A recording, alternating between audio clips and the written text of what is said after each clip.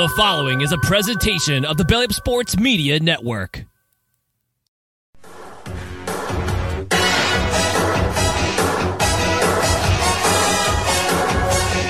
This is the main event.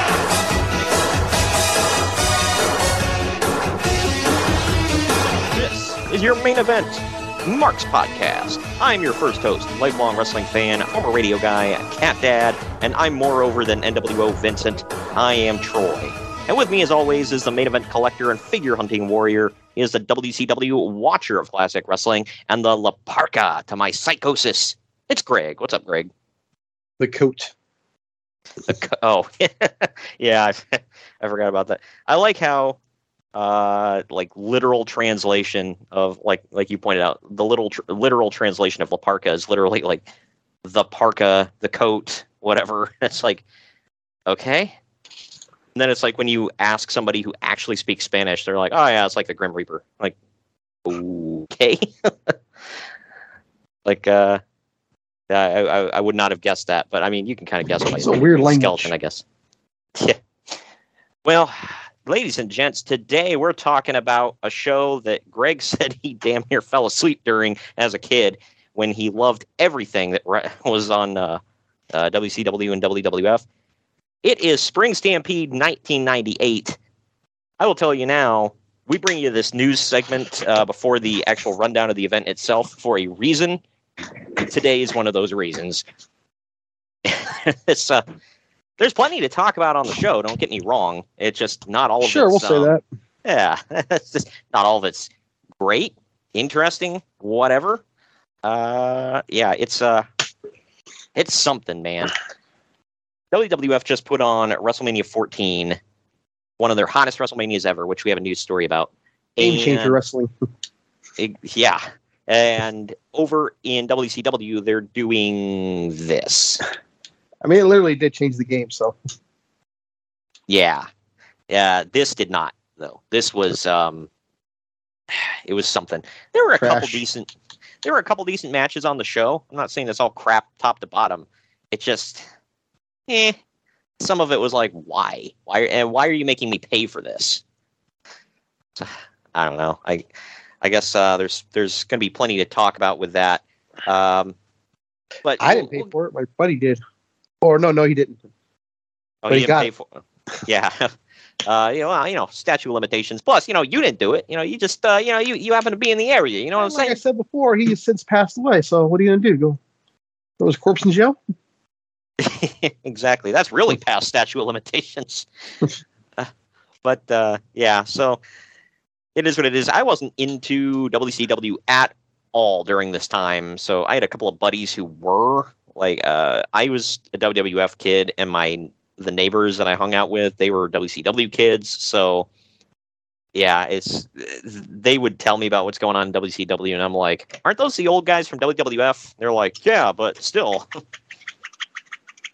There's a watches to know that. Just ask that. Yeah. Well, it was.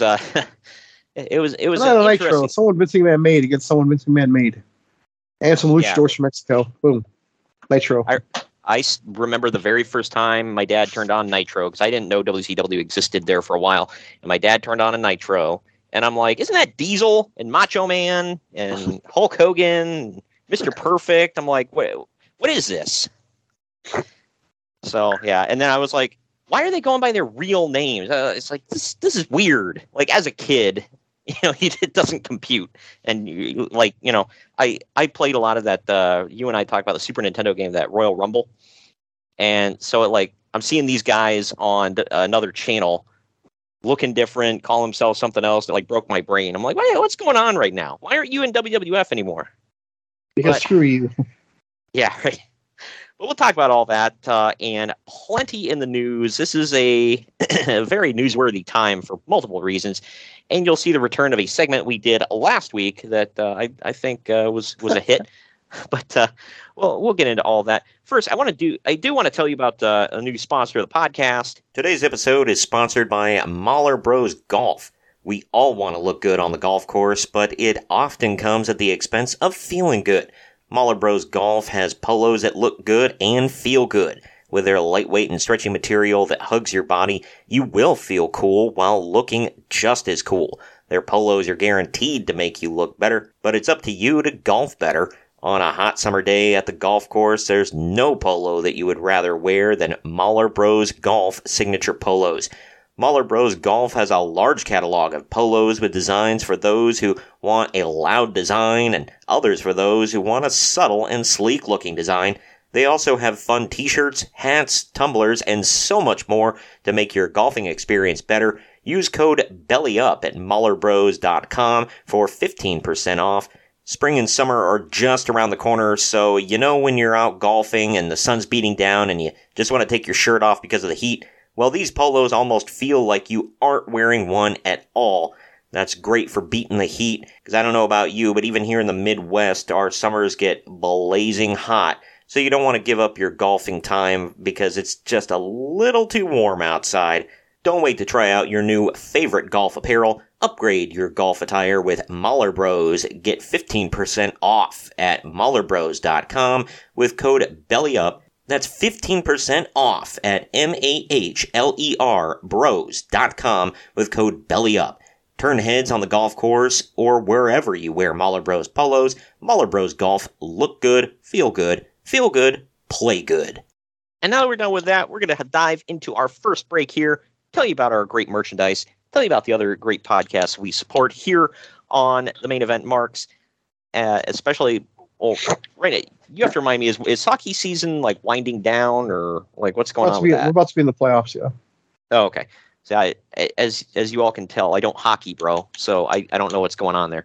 But yeah, there's plenty of other great podcasts. I'm sure Shaggy's doing a great job on here in Puckburg, and so keep up with him and the hockey season and all the other great sports and wrestling podcasts we support. Also, the ones we don't have promos for. Wrestling Addicts is a great friend of the show. Check his show out. And Jacob Rondi with Curtain Jerkin. You can download it on our YouTube, our Rumble, or you can subscribe to the podcast wherever you get podcasts. But we'll get into our first break here. On the other side, it is news and notes time.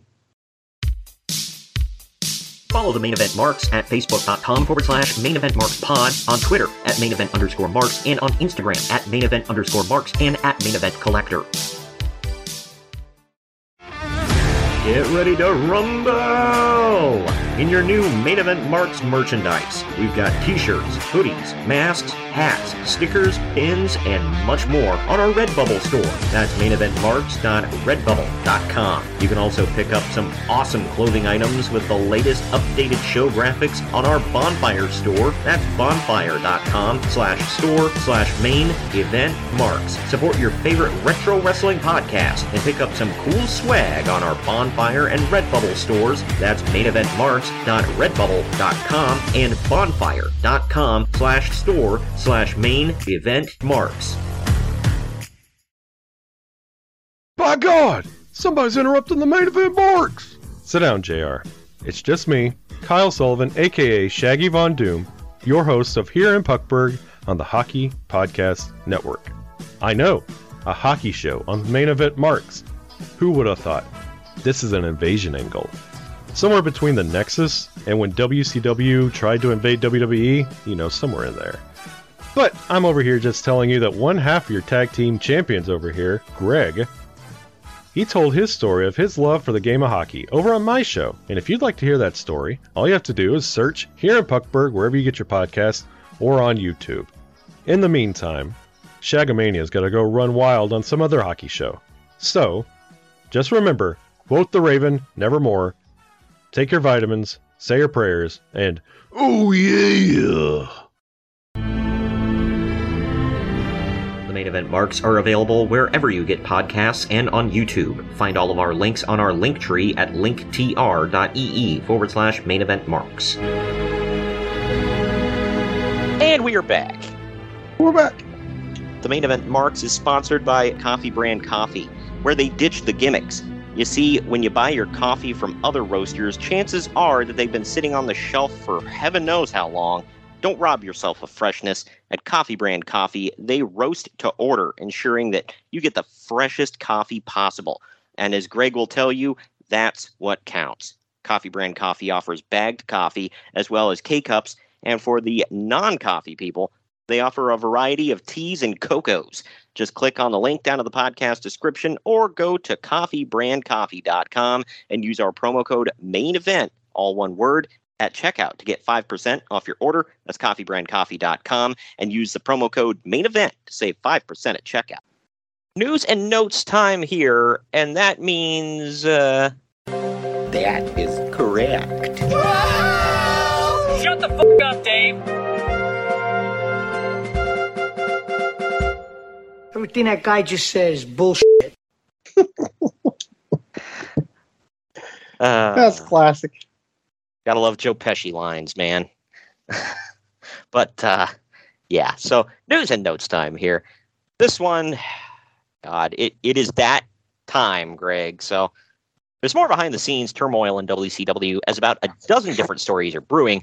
The biggest story is the future of Ric Flair in WCW. Flair has been announced to, or had been announced to appear on Thunder last week in an angle where he would reform the Four Horsemen, which would include Bill Goldberg, himself, Lex Luger, and likely Dean Malenko. Where the hell did Goldberg come from? That's out of left field to me. I know. Like, at least Luger used to be a horseman. Malenko makes sense. Himself, obviously. Goldberg? Look, you and I have talked about we love Goldberg. But the Four Horsemen were always known as, like, workhorses. I saw him go in the Hall of Fame. Yeah, right. It's like, when I hear the name Bill Goldberg, I don't think workhorse, Iron Man, that kind of stuff. So, Probably made of iron. Oh, well, yeah, he's built like a brick, what house. But either way, getting back to the story, though, but Flair has already... A Jewish WCW legend. Right. But Flair had already made plans to go see his 9-year-old son, Reed, wrestle in an amateur wrestling competition. Oh, so this is that. Okay. Right. Flair had insisted that he had gotten the time off cleared months ago, but Eric Bischoff disagreed and was furious when Flair didn't show up and was talking about firing or suspending Flair. A few days later on Nitro, Bischoff held a backstage meeting with wrestlers. Bischoff has already gotten a lot of heat for firing Sean Waltman for no good reason and for essentially being an a-hole to everyone in the company other than Hogan. He then went on to give a speech completely burying Flair, saying that everyone knows that Flair isn't a man of his word and promising to make an example of him. Because when you're trying to, boost morale, that's always the best way to do it. Say, well, I'm going to make an example out of this wrestler that, is on our roster because he pissed me off.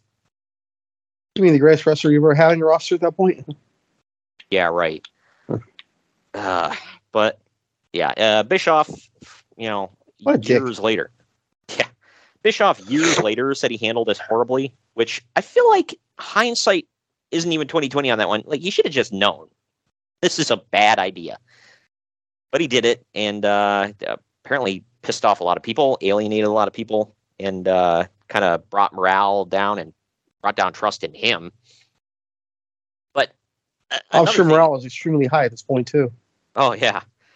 Well, another thing is people were talking about Flair very well might have gotten it cleared with WCW management, but communication was so god-awful in that company, nobody would have known.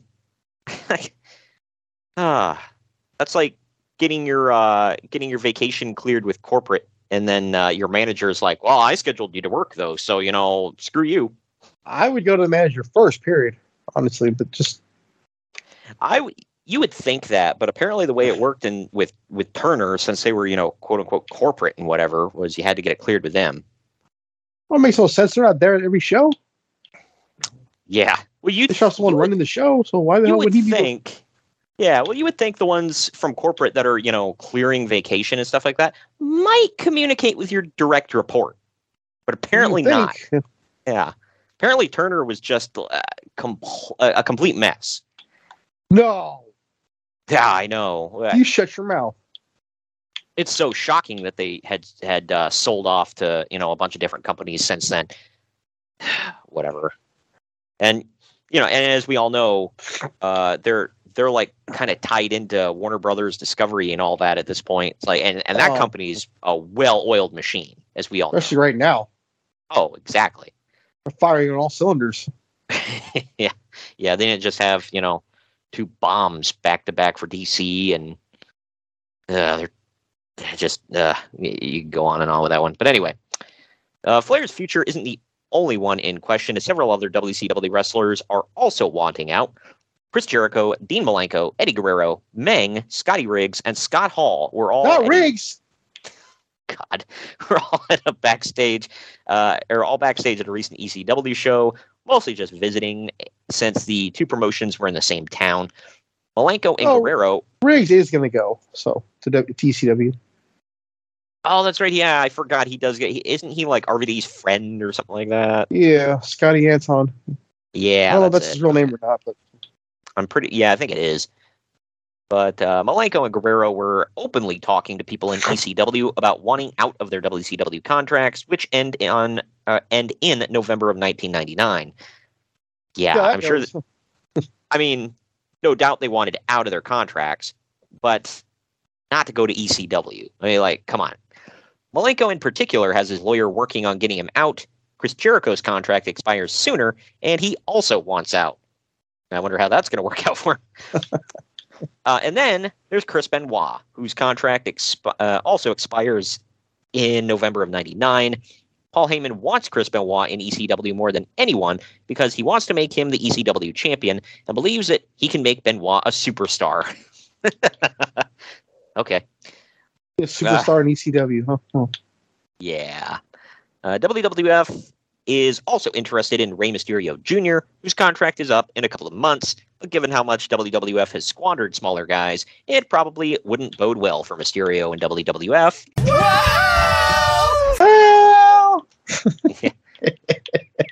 Guy who just got inducted in the Hall of Fame, so yeah. He's a 3-time world champion, I believe? Yep, just had a huge marquee match at WrestleMania again. Yeah. I mean, WWE's track record was with cruiserweights, light heavyweights, whatever you want to call them, in 98. I could see why they're saying that. But it's not like it was going gangbusters for him in WCW around this time. After he lost his mask, it was like, oh, yeah, Rey Mysterio. Not saying he wasn't popular, but it's like, it just, he didn't seem special to me at that point. Well, it was just another guy on the roster. Yeah, they even turned him heel at one point, too, because that worked like a charm. Yeah, Rey Mysterio is a heel on the Filthy Animals, and that was just yay. And we all fondly remember the Filthy Animals. I think I can safely say. Oh hell yeah! Why I said sarcasm in there. Right.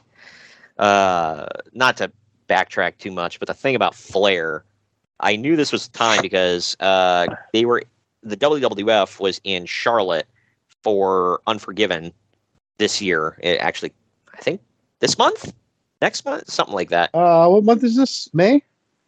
Yes. I think it was last month. I think it was April.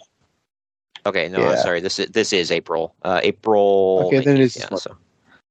So they were in Charlotte, and this crap was going on with Flair, and Flair wanted to appear on Unforgiven, but according to Bruce Pritchard, who was like on the phone with Flair negotiating all this stuff with lawyers and whatever, it's one of my favorite stories ever.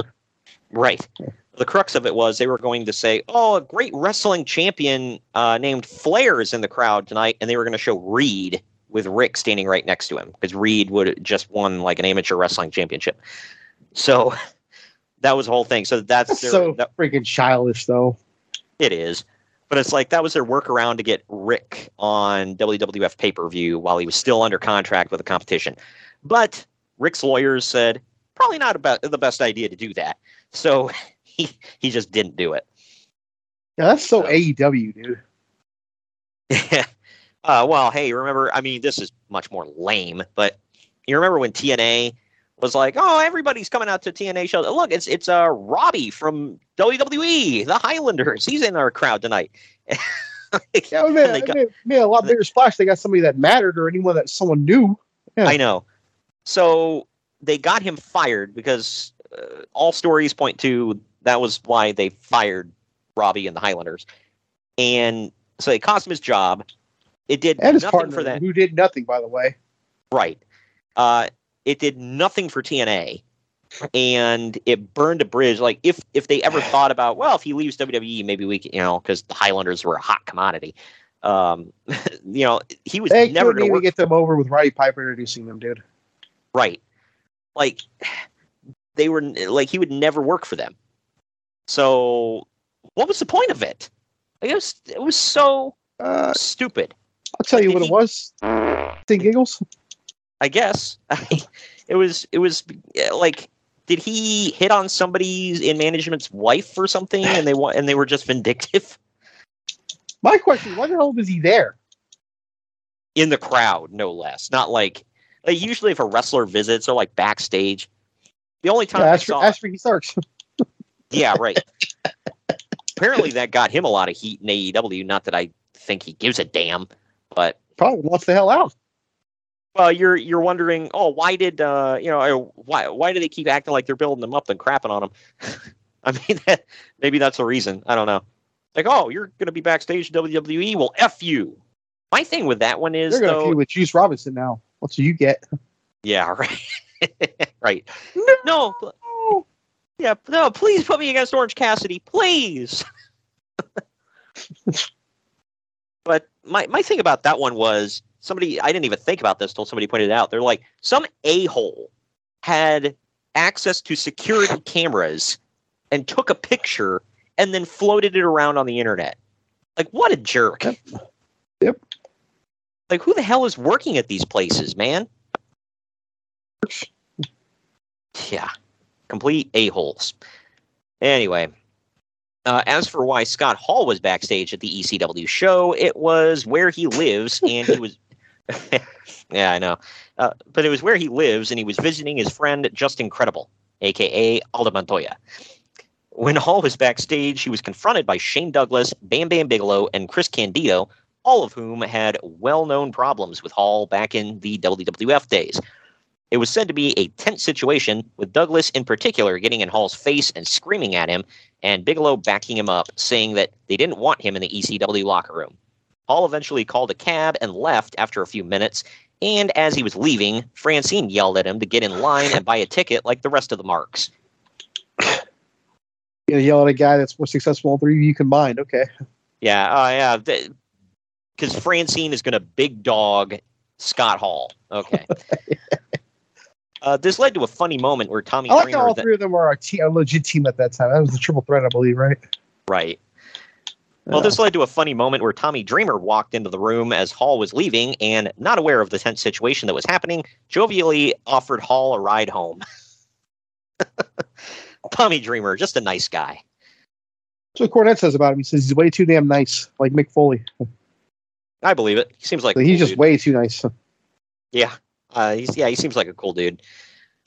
Being the innovator of violence is a nice dude. I know, right?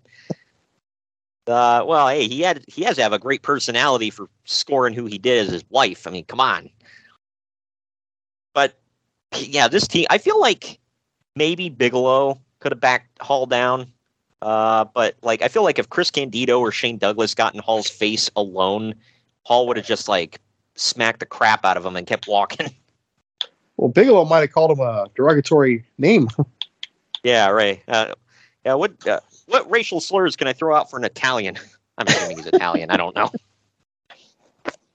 Yeah, there's I don't know if no, that's right. I told the story off air. There's if anybody goes and looks up, there's a segment you can find on Kevin Nash's Click This YouTube page. He's talking about when they were on, him and Hall let Bam Bam ride with them, and why that was the last and final time they ever let Bam Bam ride with them. And it involved racial slurs in public, well, and a gun. I'll say that. But anyway, moving on. You mean the guy with a bald head and flames tattooed on it was probably not, the smartest dude? I thought he was a choir boy. Right, yeah. By the way, I know he's passed away. But these are like real life stories. I'm not like, well, I don't know. I guess I should I should cover my ass. Allegedly. Real life stories here that were told by one Kevin Nash. So yeah. Anyway, on WCW Thunder, a fan jumped the barricade and grabbed Raven by the hair during his promo, dragging him out of the ring before he could be tackled by security. A few days later, another fan jumped the rail at Nitro while Raven was cutting a promo in the aisle and tackled him. Security jumped in and pulled the guy off and held him down as the cameras cut away. Not a good week to be Raven. If I remember correctly, one of those, he gets pulled out, he hops right back in, goes right back to the corner, sits down, continues his promo like a freaking pro. Well, he had his training in ECW where that was just commonplace. So, right. Which is sad to say, but how many times have we had stories on this podcast? Not only is it commonplace, I feel like it's almost encouraged in a way. Oh God, yeah. Well, there were a couple times where they would like cut promos on fans, like egging them on and crap. Like, dude. There's one set of fans that are tame. It's drunk Philadelphia fans. Yeah. Oh yeah. If there's one set of wrestling fans that you might want to encourage to hop in the ring with you, it's definitely them because they're not going to take you up on the offer or anything. Well, are you ready for a laundry list of injuries here in WCW? Actually, probably. Yeah, well, here we go. Hold on, I'm going to say you're going to start with Macho Man. He is on the list, bro. But of course he is. Rick Martel is expected back in about 3 months after his recent knee injury. I don't think he is. Isn't that it for him? I don't think he ever comes back. I don't think I ever see him wrestling again. Yeah, I want to say we reviewed the show where he blew his knee out. Yeah, it was Super Brawl. Was at that show. Yeah, it was him and Booker T. The match was supposed to go longer. I think Martel was supposed to win, if I remember correctly, and then I think that's how it went. Yeah, and they switched it on the fly because he blew his damn knee out. And then what's weird is Booker ended up winning the whole damn thing, didn't he? Because he had a match right after. Yeah, I don't remember with who though. So weird. It's like he goes from he's losing in the first match to you're the champ, kid. Anyway, but yeah, so Rick Martel blows his damn knee out. Go review or go check that out now in the archive. Super Brawl, what year's 8. But then Hector Garza just had knee surgery and will be out until October. Again, tell me another one. And then Randy Savage is expected to work the pay-per-view, but will probably have surgery afterwards. Yeah. And we'll talk about him here. Or no, I guess that's the only place. I guess we'll talk about it during the match, like kind of what his injury is that he's working through. But yeah, this is another one we talked about last week. Randy Savage is effing hurt, man. Different year, same story. And finally, Davey Boy Smith injured his knee recently, but is still expected to work the pay-per-view. Again, tell me another one. Right. So Martel, knee injury. Garza, knee injury. Davey Boy, knee injury. Randy Savage, knee injury. Like, God, what's with everybody's knees giving out, man? Well, some of your old men. I mean, even though Hector Garza was kind of a spring chicken at that moment, but yeah, right. I will say, well, it wasn't technically a knee injury for Randy, but it was in that vicinity, so we'll go with it. Ricky Steamboat has threatened Ultimo Dragon with a lawsuit over the name Dragon, which Steamboat has apparently had trademarked for usage as a pro wrestler for years. So if Ultimo Dragon ends up changing his name, that will be why. I also find it funny that later on in WWE, Steamboat would use his music. I know, right? So it's almost like he was ripping off Ultimo Dragon. Yeah. Yeah, so that didn't go anywhere. It's like, dude, there can only be one person with the name Dragon. He wasn't calling himself the Dragon. So I don't know. That's stupid. But WCW... No, he's the ultimate Dragon. The ultimate. God dang it, pal. But WCW finally got around to releasing some Bill Goldberg merchandise, and to no one's surprise, it sold like crazy. Goldberg shirts alone counted as nearly 20% of the merch sold at Nitro last week. Who would have thunk it? This is their one epic win coming in a few months with him. Right. The only thing they really do ever. Yep. Yeah, well, obviously the NWO shirt was the pinnacle. Like, that one's still being sold under WWE. So that was their. Yeah, there were like 100,000 of them at in LA WrestleMania weekend. Oh, I'll bet. And they tried. This one wasn't as popular, but I still thought it was cool. They had the white shirt with the black NWO logo. I thought that was kind of cool. Yeah, they also had a red one with a black logo too. I had that one. And then, well, yeah, for the Wolfpack, they had the black and red and black, and then they had the one with a wolf face on it. I had that shirt as a kid. That was one Sting always used to wear, if I remember correctly. Yeah, it was the wolf face. But Jesse Ventura, who they don't get enough credit for their marketing and shirts and stuff.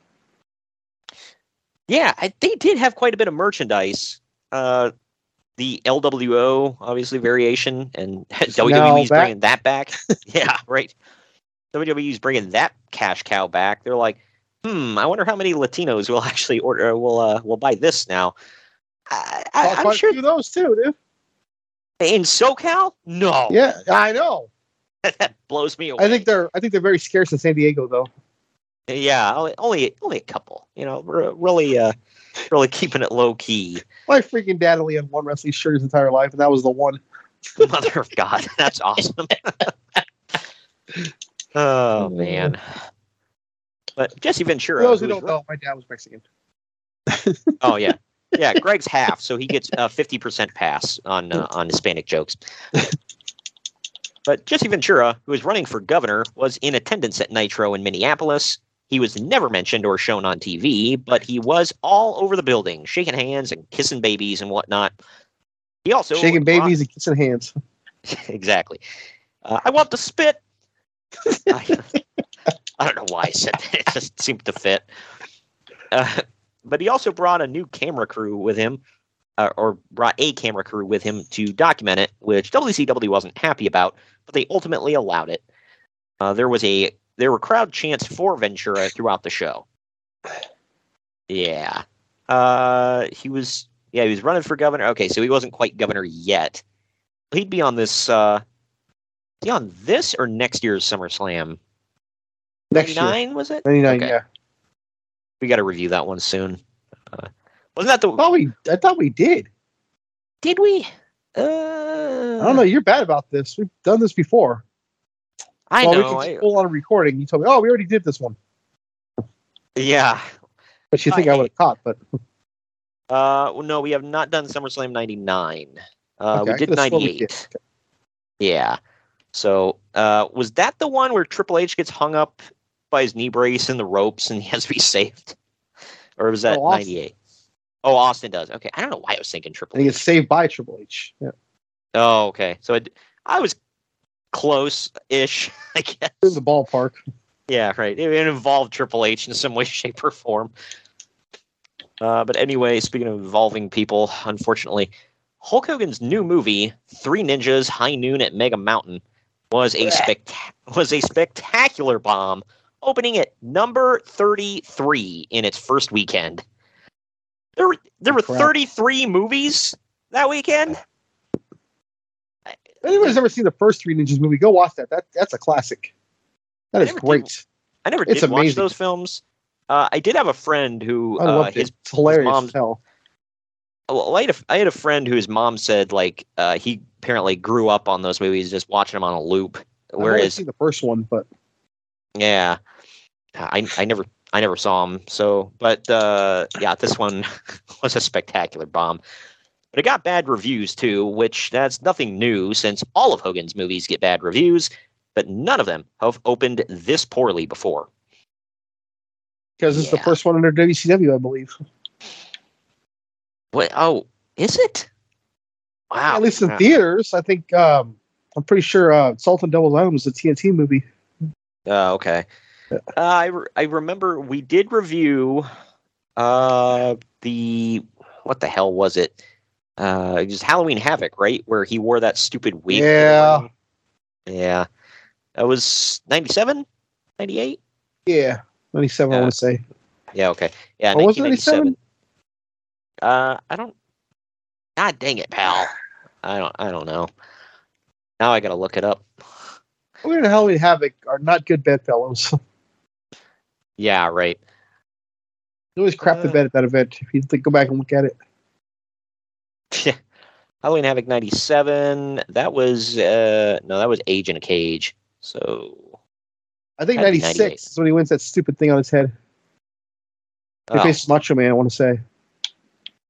yeah, okay. That was 96. That is correct. Okay, so I don't understand because I thought the wig was for this movie. That's what I thought. Huh.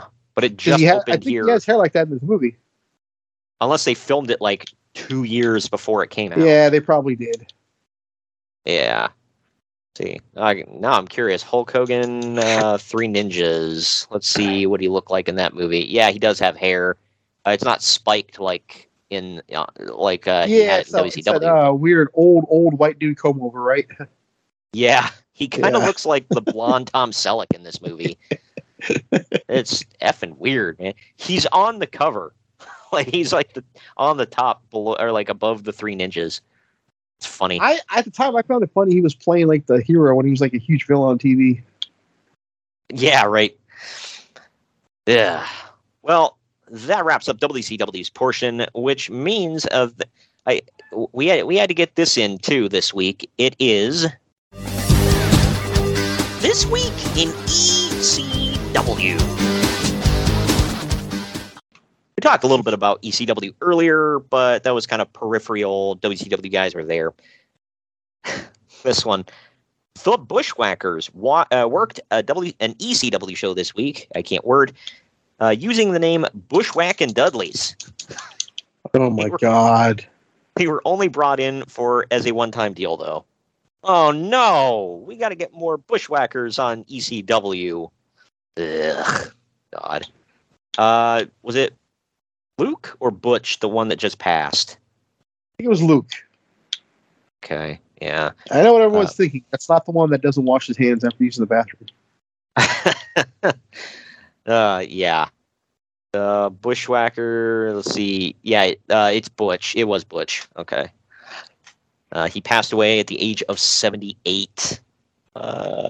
Just a day really ago. Bad because I never really liked them. Yeah. We're not talking crap about them as human beings. It's just like I couldn't have given a crap less about them. Like I didn't like them as a kid. I don't like them as an adult. I don't know who the hell they appealed to, but apparently they appealed to somebody because they were always had a job. Yeah, right. Oh, they were Shari some. I guess so. But anyway, the Sandman and Sabu were suspended by ECW for a few days, causing them to miss the weekend shows. Oh no! Well, I are had you ready? tickets to that show. Yeah. Well, wait. So Sandman and Sabu aren't going to be there? I want my money back. Hey, you know what? That You just joked. ruins the whole There may be event. people who legit said that. You know, they always say if you can't deliver on what's promised, then, deliver on, it's got to be equal to or greater than. I don't think you can get better than that. So is this who they replaced? The Bushwhackers came in to replace, or what? Wow. Well, are you ready No, for... I'm being serious. Was it? No, that was a separate issue. Oh. But are you ready for a reason as to why they're suspended? Oh, let me guess. Drugs and/or alcohol. Yeah, I mean, you Sorry, might alcohol be right, and/or drugs. Well, that's not the specific reason, but it might be a reason. Speaking of things we've talked about multiple times on this show, it's apparently due to a recent incident where several hotel rooms registered to them were Oh my trashed. God! Again. They trashed multiple hotel rooms, causing all ECW wrestlers to be banned from the hotel. Yeah, back in my day, it was rock stars doing this, not trashy wrestlers.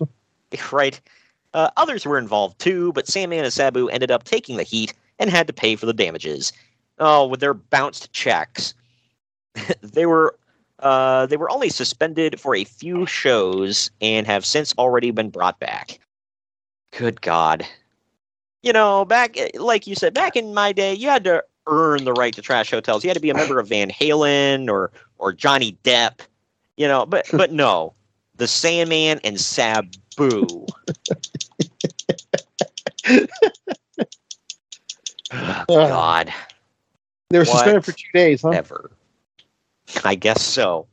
That brings me to that old one. If a tree falls in the woods and no one's there to hear it, does it make a noise? Yeah. Man, this is like the third or fourth podcast we've talked about. ECW got banned from a hotel/motel for trashing it. Like, good God, man. They're counterculture, sir. I swear to God, these are not repeat stories. These are all from different time periods. Just throwing that out there. I've never heard these stories in my life before this podcast, by the way. Yeah, they get. But it's only kept it very hush hush. I have no problem believing this. Oh, hell no. Final ECW story, though. Devon Dudley was injured over the weekend from, quote, taking a nut shot a little too hard from New Jack, end quote. Wait a minute. He got suspended for getting hit in the nuts? No, he got injured, so he's, like, taking time off. I completely heard that wrong.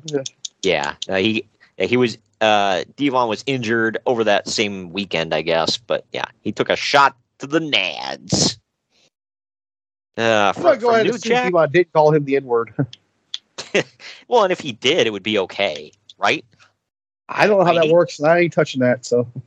I mean, I'm assuming he could get away with hard R, so, but. For those who don't know, New Jack says everybody calls me N-word. Yeah, right. God. Go watch the Dark Side of the Ring, you'll hear it. Yep, everybody called him the N-word and deserved to be stabbed. Also, he did a ton of cocaine. And I'm not going to hit the allegedly. And he is proud of that. Right. And I'm not going to hit the allegedly sound because he says this. So we're not telling tales out of school here. Again, proudly. Yep. Getting into the WWF side of things here, WWF finally ended WCW's 83-week ratings winning streak with arguably the hottest 2-hour show in company history. WCW had been producing stale TV for the last month, while WWF has been riding an incredible wave of momentum, and they've been closing the gap with WCW for weeks. This week, Raw set multiple ratings records, highlighted by Steve Austin challenging Vince McMahon to a match, with Austin having one hand tied behind his back. Pretty sure now the archives, I believe. Yeah. We reviewed that one. Let's see. 83 weeks. Yep. That was the April bonus show from like 2 years ago. 2 years ago. Wow. Man, time flies when you're doing a podcast, man. Crazy stuff. Either way, WrestleMania looks to have done around a 2.3 buy rate and is around 720,000 buys, which would be the largest WWF pay-per-view gross in history. Well, actually, all off the back of the guy that wears black boots and black tights and can't draw a dime. Yeah, right. Oh, well, you're just setting me up at this point. They never drew a dime. Had it keyed up, hey, man. He's kind of right on that. Stunning Steve never drew a dime. Yeah, right. I like the Stunning Steve gimmick, but obviously I like Stone Cold more. But all I can say is those guys never drew a dime. Got them both in. Anyway. That reminds me. You know what's funny? Like two of my favorite things. Like, everybody claims they brought it was their idea to bring Hogan to WCW. Everybody claims they saw Steve Austin as a star before he was a star. Yeah, right. Well, I wanted to bring Hulk Hogan into WCW even when it wasn't possible. I came up with the idea for the NWO, and I saw Stunning Steve Austin as the guy in the wrestling business. Shut the F up. Just shut up, man. Like, good God. And if you did see it, why wasn't anything done about it? Like, God. I had that idea. Well, and, Greg Gagne also was the one that invented Hulk Hogan ripping his T-shirt. You remember that one? Yeah. Because when I think of muscle dudes ripping shirts, I think of Greg Gagne. He's like, well, me and my tag partner, I can't remember who it was, Jim Brunzell or whoever the hell. Like, we stood on either side of him and ripped his T-shirt, and we are like, you should do this every night. And it's like, shut up. Like, good God. Like, yeah, that was such a genius idea. I don't know. Nobody in history had ever ripped a shirt at that point.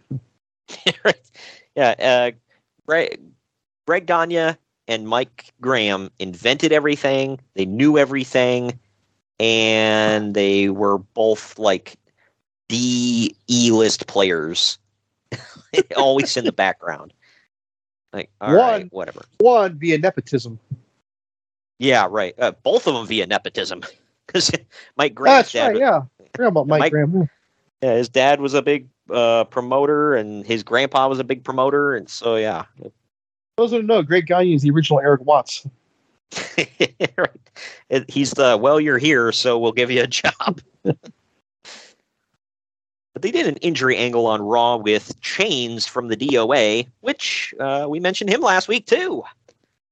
The reason is because just before WrestleMania, he showed up to work in no condition to perform and was sent home. He was almost fired, but was spared since he's friends with The Undertaker and was allowed to work his scheduled WrestleMania match. Oh, yeah, that's going to age bad. Right. But now the injury angle was done to send him home for a couple of weeks, I guess as a suspension. Man. Brian Lee could have, like, I'm not saying he was a star or anything, clearly. Well, you're about to. Well, no. Like, he shot himself in the foot as a, like, consistent mid-card guy with a consistent job and paycheck. He completely shot himself in the foot multiple times. Like, dude, all you had to do was, like, not be a piece of crap. But apparently that's a difficult job. But Earl Hebner is still in the last saying, know your role and shut your mouth is not really a gimmick. It's a way of life. Yeah, right. At some point, you just don't. In Brian Lee's case, maybe don't do drugs and hit on other guys' wives. Allegedly. So, especially the guy. Yeah, right. The guy who keeps saving your ass. Heart, soul of the company. Yeah. Well, it's not even just that. It's like they were like BFFs. Like Undertaker got him multiple jobs, saved his job multiple times. But yeah, no, I'll fool around with his wife. Like, yeah, you're a good guy. It was worth it. Yeah, right. Earl Hebner is still in the ICU after his recent brain aneurysm, but is apparently improving. Damn, I didn't know he had a brain aneurysm. I didn't either.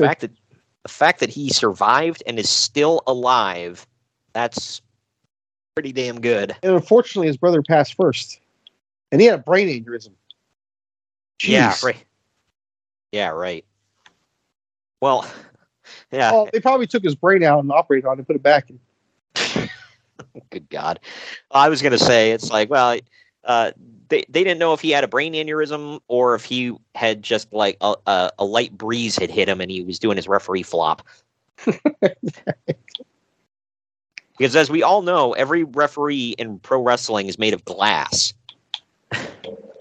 And if you're a special guest referee, you become made of glass. Yeah, right.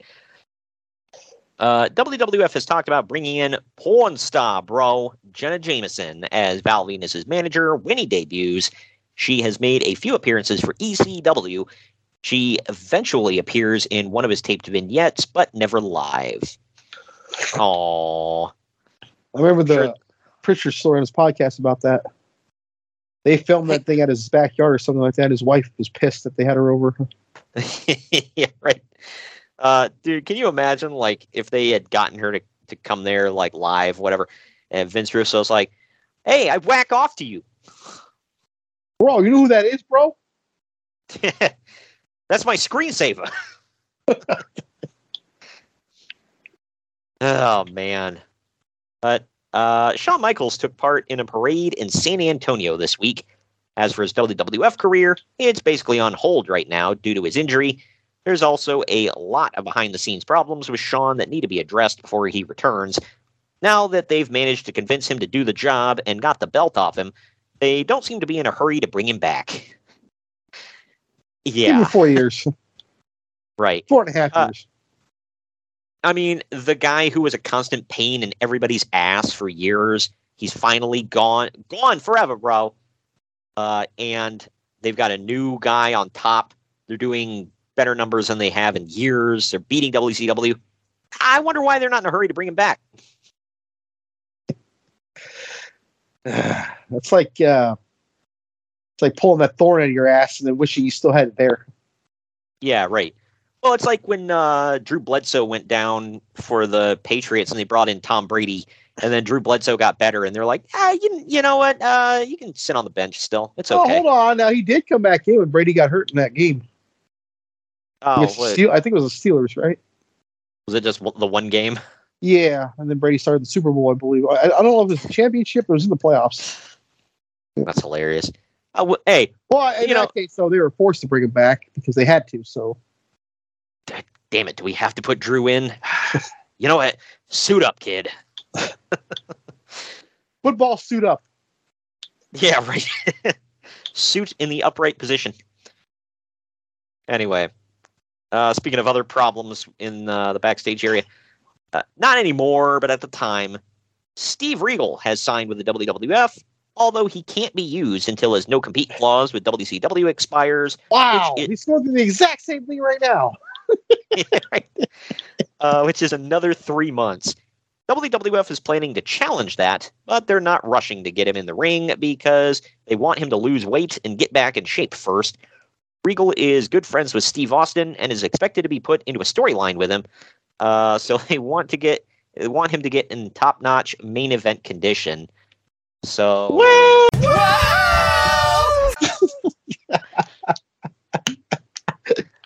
this doesn't work out so well for Regal. Yeah, no, they put him in a damn hard hat and bring him in as the real man's man. And that goes over like a fart in church. And then fire his ass right after. Yeah, right. Look, 1, you're not getting over. 2, this gimmick sucks. 3, you're a pain in the ass, so you're fired. And then they're going to bring him back soon after that. Yeah, right. So he's not going forever, bro. He's just gone for a little bit. It's another charming some bitch, huh? Yeah, right. Well, the thing is, they finally bring him back doing what he was doing in WCW, but with a different name. That's the funny part. And now his son's tearing crap up in NXT. And with his God-given power of the punch. Yeah, right. What's his son's name? Something Dempsey? Charlie Dempsey. Okay. I wonder how the hell they came up with that name. I don't know. Like on 2K, hit the button, the random name generator for your call. Yeah, the randomizer. But yeah, I mean, if he's as good as his dad, and if he can, he's damn good. Yeah, he doesn't really talk much, though. Yeah, I mean, he's fresh, brand new, isn't he? So pretty much, he's only had like 5 or 6 matches, if that. Yeah, I mean, and I guarantee his dad's working with him. So he's teaming with Drew Gulak, so I assume he's helping him too. Oh yeah, Drew. I mean, they will say what they want about Drew Gulak, never really did anything. Which I mean, sure, but he's damn good, and I think he's fairly entertaining. Like that stuff he did with a whiteboard back in the day, I thought that was great. Yeah, right. But it was dumb. It's great. No PowerPoint presentation, but it's good. Yeah, or okay, that's what it was. The PowerPoint, that was it. But anyway, a longtime jobber, Scott Taylor, is finally being given a gimmick. Well, how about that? They will give him the name. Go anywhere and do anything. They will give him the nickname Too Hot, and he will team with Brian Christopher, who will have the nickname Too Sexy. You mean he will retain the name? Was he already Too Sexy, Brian Christopher? Yeah, pretty sure he was. Yeah. Who, by the way, I have a Jax figure of. I never made him a tell of him. If they did, I never got it. Yeah, I don't think they did. I know they made Scotty, though. Yeah, they need to. I don't know who would be able to give the go-ahead with this, but it's like they should probably his give. pops. You would think, because I don't think he was married or anything. But yeah, give the go-ahead for his likeness and whatever. I guarantee Rikishi and Scotty Too Hotty would be like, yeah, sure, whatever. Mattel should crank out a 3-pack of Too Cool. That would be fantastic. I'd buy that. I don't know how they have it, but I know, right? One of the hottest acts of the Attitude Era, but nah. It was an accidental hot act too. It wasn't that supposed to be that big? I don't think. I know. I'm pretty sure it was just supposed to be a joke. Like, look at it. Yeah, I was gonna say, look at it. It's just comedy. It's stupid. It's supposed to be stupid. And it took off, man. the first time I saw it, I thought it was like a joke because I'm like, why is Two too white hot? guys rapping and a huge fat guy showing off his ass in a thong. Really? That's gonna be a good act, really. Yeah, well, when they first came out, I don't think they were off TV for that long, and I was like, why is too much out here dressed like gangsters? Freaking Brian Christopher has dreads, like beaded dreads, whatever. Scott Taylor's spiking his damn hair. Looks like he should be in Sugar Ray. Like, and then they got the fat Samoan guy with his dimpled ass hanging out of his diaper. Like, what the hell? Like, what is? And then they dance. But I'll be damned, that thing, it got over like wildfire. It blew up. And everybody wanted to see him dance every night. The Usos got in on the dance with their dad. Like when the match became secondary, to me, that's a huge accomplishment. Right. And Scotty Too Hotty had the dumbest move since the People's Elbow. But hot damn if that didn't get over. People still do it. Yeah, right. Freaking Otis is keeping that thing alive, man. But moving over to Japan here, we got a couple of stories out of Japan because it's Dave Meltzer, so of course we do. But they involve a couple of legends, so. TV Asahi in Japan did a weird thing when it came to airing Antonio Inoki's retirement show. They aired a 2-hour show called Antonio Inoki, This Is Your Life, with actors doing dramatic recreations of Antonio Inoki's life story in between airing clips of Inoki's famous moments and then highlights of him arriving to the arena for his final match and all that stuff. Good God. The presence of Muhammad Ali was heavily hyped, but then they showed him, and it was really sad to see since Parkinson's had done a number on the former boxer with someone literally having to hold his hand and walk him out. It was made even worse when he stood next to Inoki, who basically doesn't age, and made Ali look even more frail and feeble. Yeah, that kind of sucks what condition he was in at that time. Yeah. I remember Eric Bischoff talking about he was on when he got to hang out with Muhammad Ali, and Ali said something to him about like I can't remember. He said something to him about his condition, whatever. He's like, am I still whatever, and like Bischoff said, he like teared up about it, like it made him emotional because he's like, man, it sucks to see your hero in this condition, Either way, the show was capped off with the Inoki Don Fry match, which I'm sure was a barn burner. Hey, Don Fry's got a better mustache than Dan Severn. Tell you that. Yeah. But Dave said it was fine for what it was, which was a 4-minute worked shoot, basically. Surprisingly, the show didn't do nearly as well in the ratings as everyone thought, which was a shock considering how much of a cultural icon Inoki is in Japan. Well, we were capping it off with Inoki versus Don Fry. I'm sorry, but how many people wanted to see that? I mean, maybe everybody that wanted to watch this, so whatever it was. Yeah, right. This just sounds really weird, but it happened. Last story out of Japan here. Mitsuharu Misawa turns 36 soon and has been wrestling at a high level basically his entire life, dating back to amateur wrestling as a kid. And in All Japan Pro Wrestling, missing matches for anything less than hospitalization is strongly frowned upon. Yeah, wow, so you literally got to be dying to miss your match. Okay. Yeah, that's a great policy to have. As a result, Misawa's body is breaking down on him. He's currently working with serious neck and back issues, plus a broken finger, and last week he suffered a broken kneecap and still didn't miss a show. Well, he should have paid those good fellas their money. Yeah, right. Well, this is in big contrast. You see, you hear the stories of Alberto Del Rio talk about when Sin Cara like messed his finger up in the middle of the match and wanted to call it off, and he's like, "Are you serious?" and then kicked him in the head. But finally, doctors have told him that he needs surgery, which would cause him to miss 6 weeks and miss the rest of the Carnival Champion Tournament, which he's heavily featured into the finals of.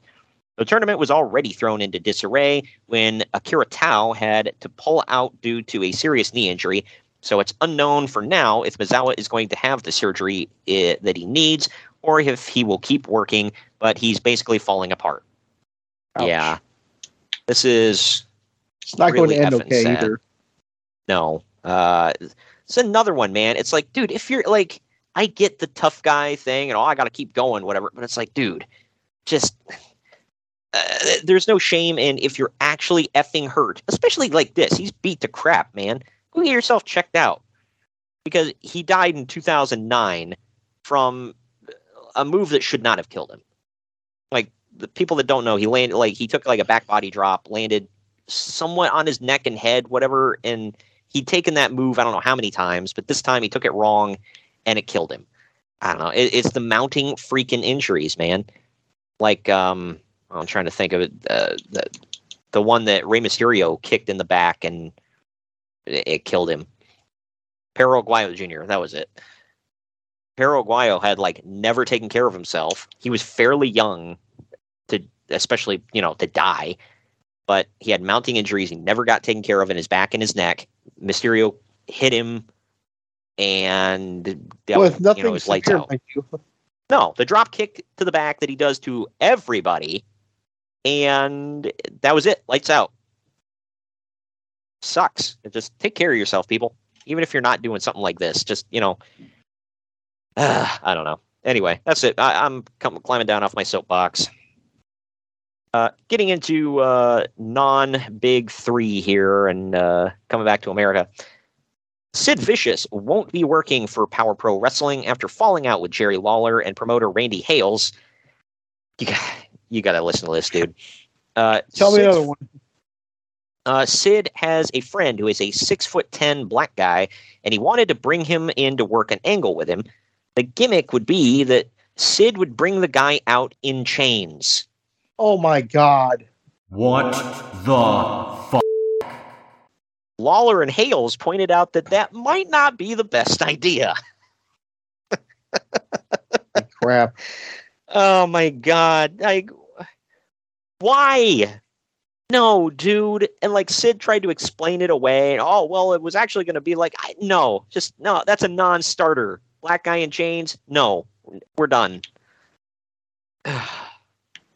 But Sid also wanted to help book the promotion, and they turned him down for that too, so he walked.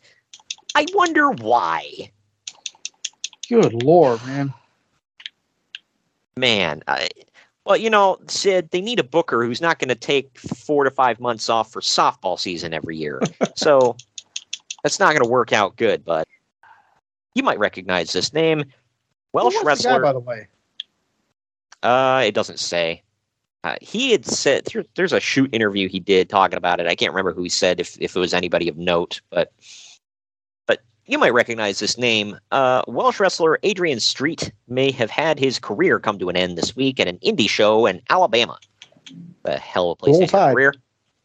He was taking a flying crossbody, but Street didn't have his footing, and when the guy landed on him, it tore his knee to shreds.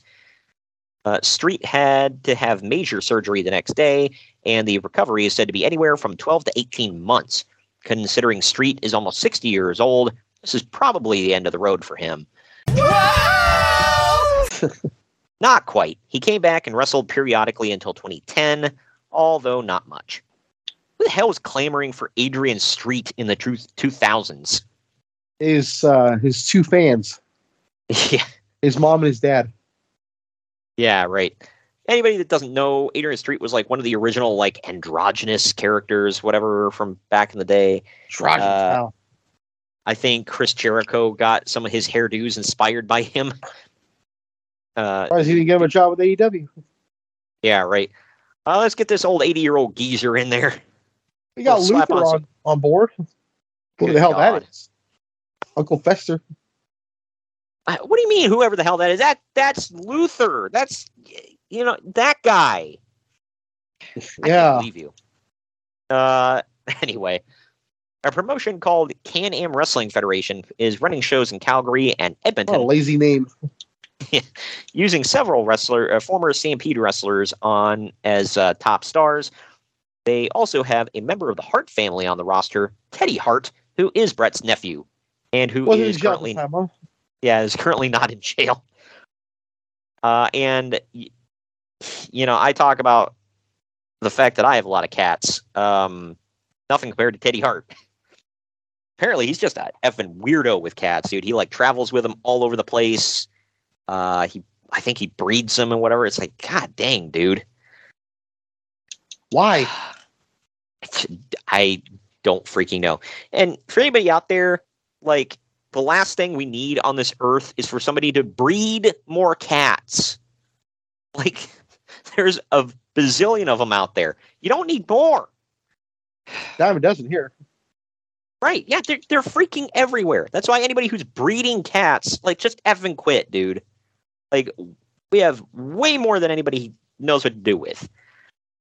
But wrapping up right before we get to the final segment of the news here, this one. Can we breed cancer cures? Yeah. This one might hit our WTF moment of the week here. So there was a porn movie released called Nude World Order. Right. Well, funny enough, there was even a small reference to the Wrestling Observer in the film, although they gave it a different name. Anyway, looks like it was successful because they're planning to do a Nude World Order 2. What the fuck? Oh, New God. World War II, the Wolf Pack. Or I guess it would be the Cat Pack, right? Yeah, well, something. I can't come up with a clever name. Yeah, well, Nude World Order 2, the Latino World Order. It's just like it's just all Hispanics in this one. So we know where your mind's at, okay. I like how, by the way, Dave was like, well, the only reason I know about this is because somebody watched it and told me about it. It's like, yeah. Is that somebody named Dave? That's the old it's not mine, I'm storing it for a friend excuse, isn't it? Yeah, right. It's the old, look, I'm asking for a friend, but how do you cure herpes? Like, I'm just asking for somebody, all right? I like the last thing I say cure cancer, you cure herpes. I like that. Okay. Yeah, right. Hey, man, herpes is forever, all right? Not that I would know anything, the people tell me things. Remember, what happens in Vegas stays in Vegas. Except for herpes. Come back with you. That is accurate. Or the way you said that, I don't want to know why. You were like, yeah, I know. That is correct.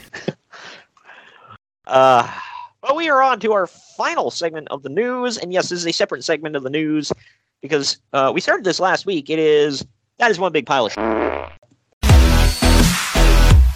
What the f*** is this piece of shit? That is one big pile of shit. All right. This week, we got dose stories yet again, and one of them involves a fan favorite of ours, but I'll save him for last. First story here is, I'm just going to go ahead and say, yeah, have you ever seen that stuff? It started on Reddit, but it's like spreading all over the place. It's people. I've never been on Reddit in my life, so. Yeah, well, it's this trend called "Am I the Asshole?" Have you seen those? I have not. Okay, people will post these stories and be like, well, I was in this situation and this happened. Am I the asshole or is the other person? I'm going to go ahead and say everybody in this story is the pile of shit. So, I'm just saying that now. So it's a rare story involving Vince Russo and Dave Meltzer? Not quite. But Memphis Wrestling returns to its traditional live Saturday morning TV spot this week with the first episode of the new Power Pro Wrestling promotion. Live wrestling has been a tradition on Saturday mornings in Memphis, dating back to the 1960s until the demise of the USWA last year. The idea is to only run shows within a 100-mile radius of Memphis. Sounds smart so far. XL Sports is suing Larry Burton, his wife and son, Jerry Lawler, Stacy Carter, who is Lawler's girlfriend, an attorney that the USWA used, Barry Bloom, sports agent, other assistants, and TV people, and even Jerry Lawler's mom, who had a minority interest in USWA. Man, coming for all of them. But XL Sports, XL Sports paid $1.1 million for 55% of the USWA immediately after Lawler had just bought Jerry Jarrett's half for less than $200,000. XL Sports claims that Burton and Lawler fudged the numbers to make the company look more valuable on paper than it actually was. Burton himself is an interesting story because it turns out that he had at least 22 known arrests under various names all over America, many of them for violent crimes, but also some financial and fraud charges, including trying to use someone else's social security number to receive death benefits. Holy crap! Yeah. How is this a big pile of crap? Do we know this is not true? Well, it says arrests. It doesn't necessarily say convictions, but it's kind of like that in Stripes, where it's like, do you have any convictions, or have you ever been convicted of a crime? Or like, convicted? No, never convicted. But anyway, he met Lawler in 1993, and even was occasionally called into the WWF to do favors. Anyway, Larry Burton was an absolute snake. Allegedly! And Lawler was probably complicit. Allegedly! But I guess that it couldn't quite be proven in court because they didn't have to pay up or anything for this guy. Oh. Yeah. So, like I said, allegedly! They lied about the numbers after just paying, like, let's say for 50% of the company, Lawler paid $200,000. For 55% of the company, they charged XL Sports $1.1 million. So there's that. Inflation, bro. Yeah, right. Over the last couple of months, it's been inflated like 4 times. But anyway, so that happened, and they say they allegedly cooked the books and whatever to make it look like it was worth that, and it definitely was not. And yeah, it was a mess. So, but we got one more story for you in this segment. It's involving our old friend Philly M. So old Phil Mushnick was recently quoted about the recent New York Times story about pro wrestling. He said, "Oh God." Quote, "Credit is due to the New York Times for its page 1 story last week that revealed pro wrestling is to be so pervaded with degenerate acts that it's no longer suitable for viewing by children. Pretty sharp observation, given that this story is about 15 years old. If the New York Times stays on top of things, it will be able to report that pro wrestling is infested with steroid abuse and other illegal drug use, a story that's about a dozen years old, and that pro wrestlers have a nasty habit of dropping dead or committing suicide at around the age of 30, a story that's only about 10 years old." End quote. A nasty habit of dropping dead. That just doesn't seem worded right to me. Nasty habit of smoking cigarettes. Nasty habit of drinking. Nasty habit of drugs. Not nasty habit of dropping dead. Well, obviously he's being an asshole about it, but... You don't say. So he's saying that wrestling hasn't been suitable for children to watch for the past 15 years. Doing the math here, and I'm no expert, but that's going back to 1983. So what happened in 1984 that it was like, this isn't suitable for children to watch? Sure, it was more PG in 1984 than it is now. Yeah, I'm pretty sure that there was no cussing, no sex. There was a bunch of cartoon characters. Hulk Hogan and Ric Flair were on top.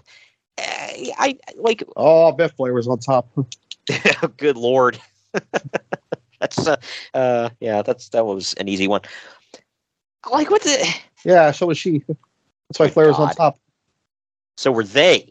All right. What's this? You think like he's sleeping with one woman at a time? Is he an amateur? Anyway, yeah, like, good God. So in 1983, it stopped being suitable for kids to watch. Got it. Because that makes sense. Let's see, 12 years old saying that steroid use is prevalent. Yeah, whatever. Steroid use has probably been prevalent in WWE or in all of wrestling for like ever. So whatever. And 10 years old saying, so in 88, they started dying at around 30 from either suicide or other unnatural causes. I don't know, whatever. This guy's just an a-hole. But that's what you can expect on this segment. That is one big pile of Now I think it's time to end the news and get into the event at hand. You ready, Greg? I think so. All right, well, let's get into this. We'll make it fun, even if WCW didn't. We'll get into it right after this. Follow the Main Event Marks at Facebook.com/Main Event Marks Pod, on Twitter at Main Event _Marks, and on Instagram at Main Event _Marks and at Main Event Collector. Hey gang, it's Commissioner Cooper of TSS Fantasy. We are the fantasy show of the people. Expert fantasy advice, free contests, leading expert medical and legal analysis, and most importantly, you. Interact with us on all social media platforms or check us out at tssfantasy.com. You can hear us on Spotify, Apple and Google Podcasts, iHeartRadio, and many more. Check out the fun today and be a part of the most interactive fantasy show around. TSS Fantasy, the fantasy show of the people. Hello, everyone. My name is Ryan McCarthy, and I'm the host of the No Credentials Required podcast. Start your work week with the Monday Drop-In, where I talk about the sports beat in the Capital District, also known as the Mighty 518, as well as Metro New York sports from an upstate point of view. I also give a life lesson from a weekly sports story, so you might learn something from that. I also have a midweek podcast where I interview different sports personalities and talk about a wide array of topics. Take a listen and subscribe on your preferred podcast app, including Apple Podcasts, Spotify, Spreaker, Google Podcasts, Amazon Music, and iHeartRadio. Also check out our social media channels on Twitter and Instagram, BellyUpNCR, and Facebook.com/BellyUpSportsNCR. We're a part of the Belly Up Sports Podcast Network in association with Godzilla Media. No credentials required, where you don't need a press pass to talk sports.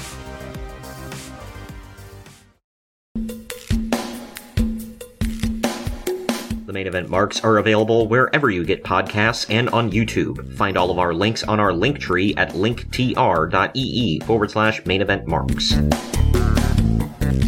And we're back. It's WCW NWO Spring Stampede 1998. The date, April 19th, 1998. The tagline, the biggest, the baddest, no bull. Right. Okay.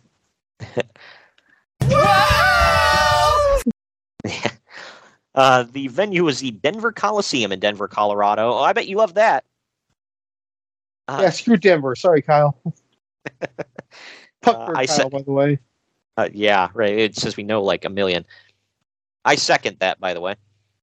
The attendance was. I think I hate them a little bit more though, but we can debate that later.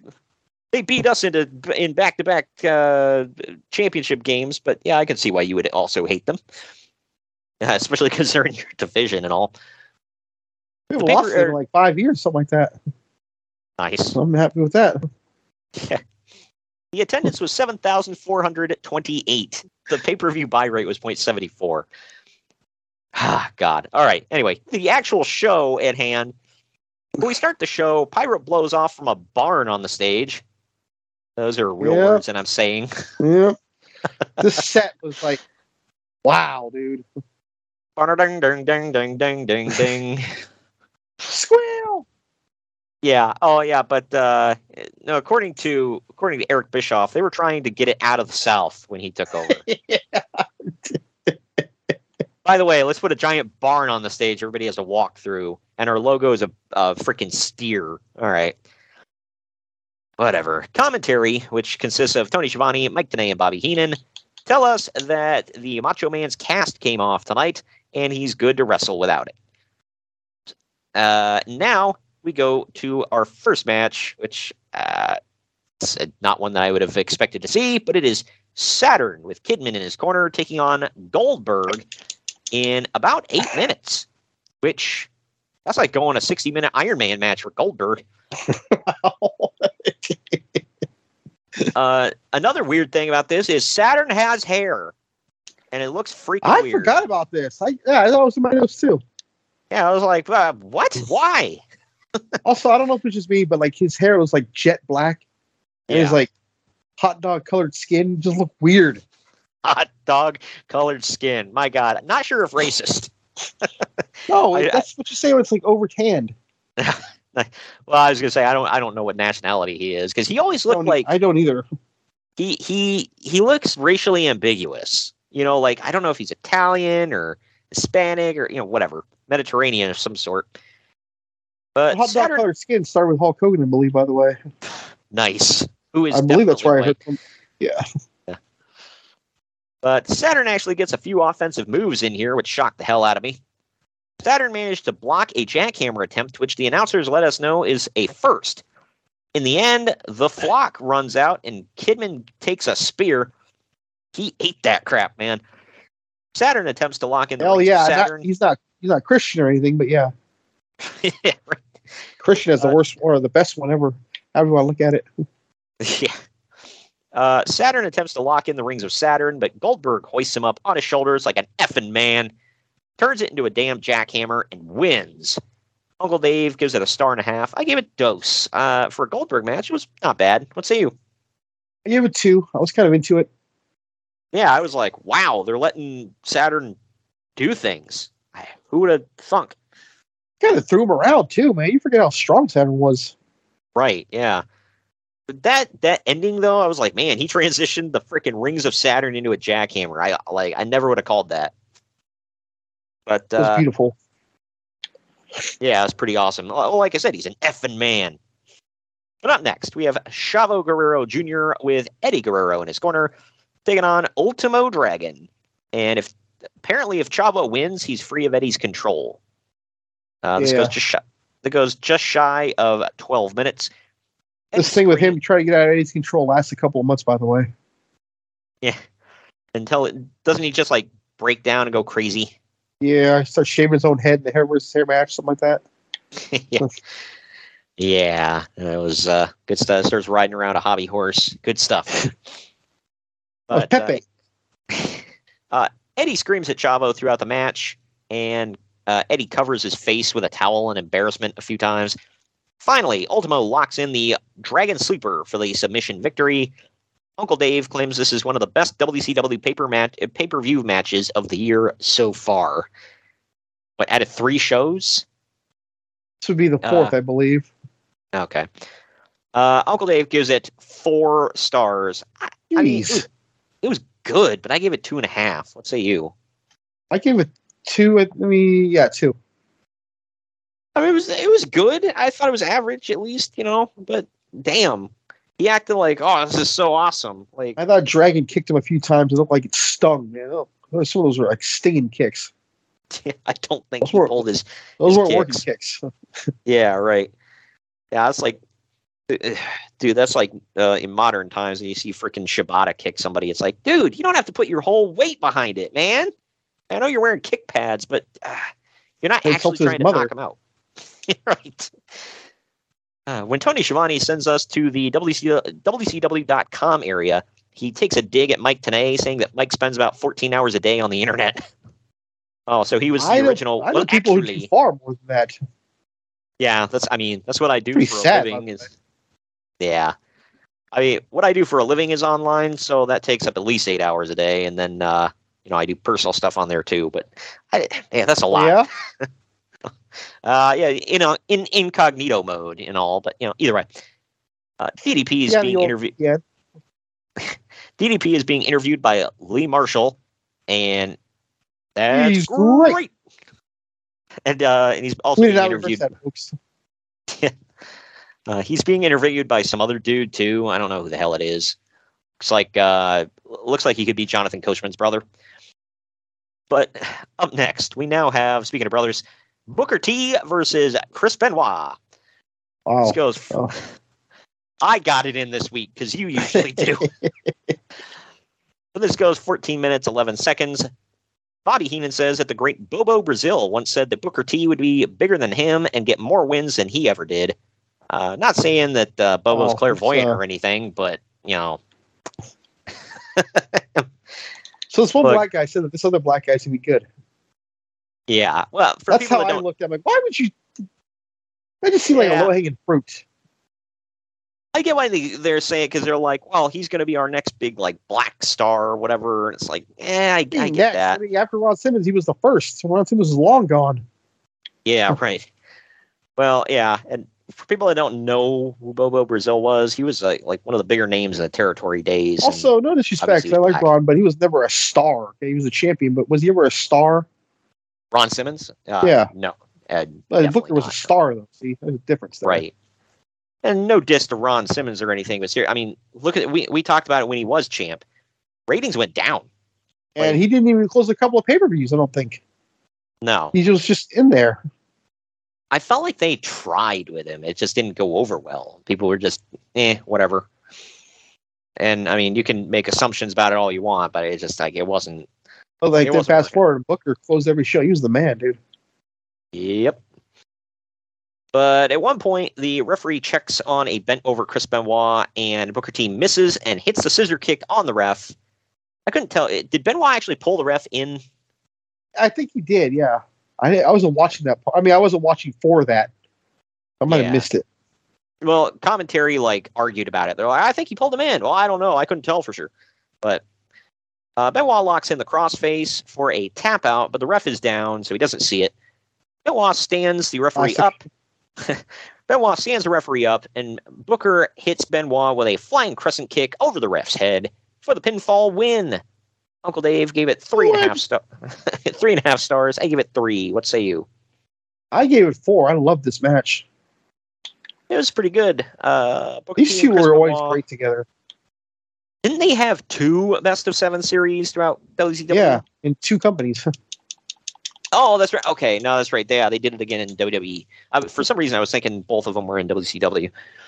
I think they said this was match 3 of their series right here. It was no Elite versus Death Triangle. But there weren't enough flips, Greg. So this is wrestling crap you're doing. There weren't enough flips or super kicks. Which that was another thing I told. I was telling my other friend Kyle over WrestleMania weekend. I was like, I'm like, the one match I would just love to see it just cause, but it'll never happen is the Usos versus the Young Bucks. And he went, "Oh God, I actually believe that will happen." Very well could, but I just with the way that the Young Bucks are beat up all the damn time and their egos, I don't know. I feel like WWE just wouldn't put up with it, but I could be wrong. But when I said that, it was in the middle of them doing their super kick spots at WrestleMania. And Kyle was like, "Oh God, no! It would just be a super kick fest all the way around." I'm like, "Hell yeah, that'd be awesome!" But either way, what was not awesome up next is the British Bulldog with Jim Neidhart taking on Kurt Hennig with Rick Rude. So the stipulation is that Neidhart and Rude. I know what you're thinking. How can this match suck? Well, but Neidhart and Rude are handcuffed together outside of the ring, so that Neidhart can prevent Rude from interfering. This goes just shy of 5 minutes. Oh, darn. So a police officer is at ringside to handcuff Neidhart and Rude together. Randomly, a second large policeman starts getting choked out by Jim Neidhart. This allows Rick Rude to steal the handcuff key and set himself free. It turns out the cop was Vincent. Oh, no! Swerve, bro! But Rude then simply trips the British Bulldog, and this apparently allows Kurt Hennig to throw Bulldog face first over the top rope and into the post before pinning him to win. Lame. Uncle Dave gave it a dud. I gave it a 1.5 stars. What say you? Not good. Not good. Very bad. Good. Yeah, this man. First of all, when these guys came out, I was like, if this was like a couple years earlier, I'd be like, oh, cool. But this is 1998, so I was like, oh, God. I knew where this was going. But after the match, Rick Rude and Kurt Hennig double team the Bulldog while Jim Neidhart fights with Vincent outside the ring. Neidhart also gets handcuffed to the corner. Rude takes Vincent's nightstick and chokes out the Bulldog, and then chokes out Neidhart before leaving. Up next, on Chris Jericho's way to the ring for his match, he tells the crowd, "I want you to want me." Look, quoting Sounds REO like Speedwagon. a politician's rhetoric. Quoting REO Speedwagon is never the right way to go with a wrestling match, man. But he then says that the fallen Dean Malenko can watch him, the man of 1,004 Stinko Malenko, retain his title tonight. Yeah, his mother wears army boots. That was classic. Yeah, I still don't understand it. But anyway, this match is Chris Jericho defending the WCW Cruiserweight title against Prince Iaukea in about 10 minutes. Yay. I have a feeling we're going to disagree on this match heavily. Yeah, well, I'll say this. I didn't hate it. All right, I'm making those noises, but I don't like Prince Iaukea. That's why. But I mean, I didn't like him, but I never had a problem with him. I thought he was in some good matches. This being one of them. I'm not Conrad Thompson about it, but I'm like, Yeah, I think Prince Iaukea touched him. Yeah, right. He screwed him out of a PlayStation or something. I don't know. He spit on his mother out or something. I have a Jax figure of this Chris Jericho in these tights, by the way. See what I made think? This.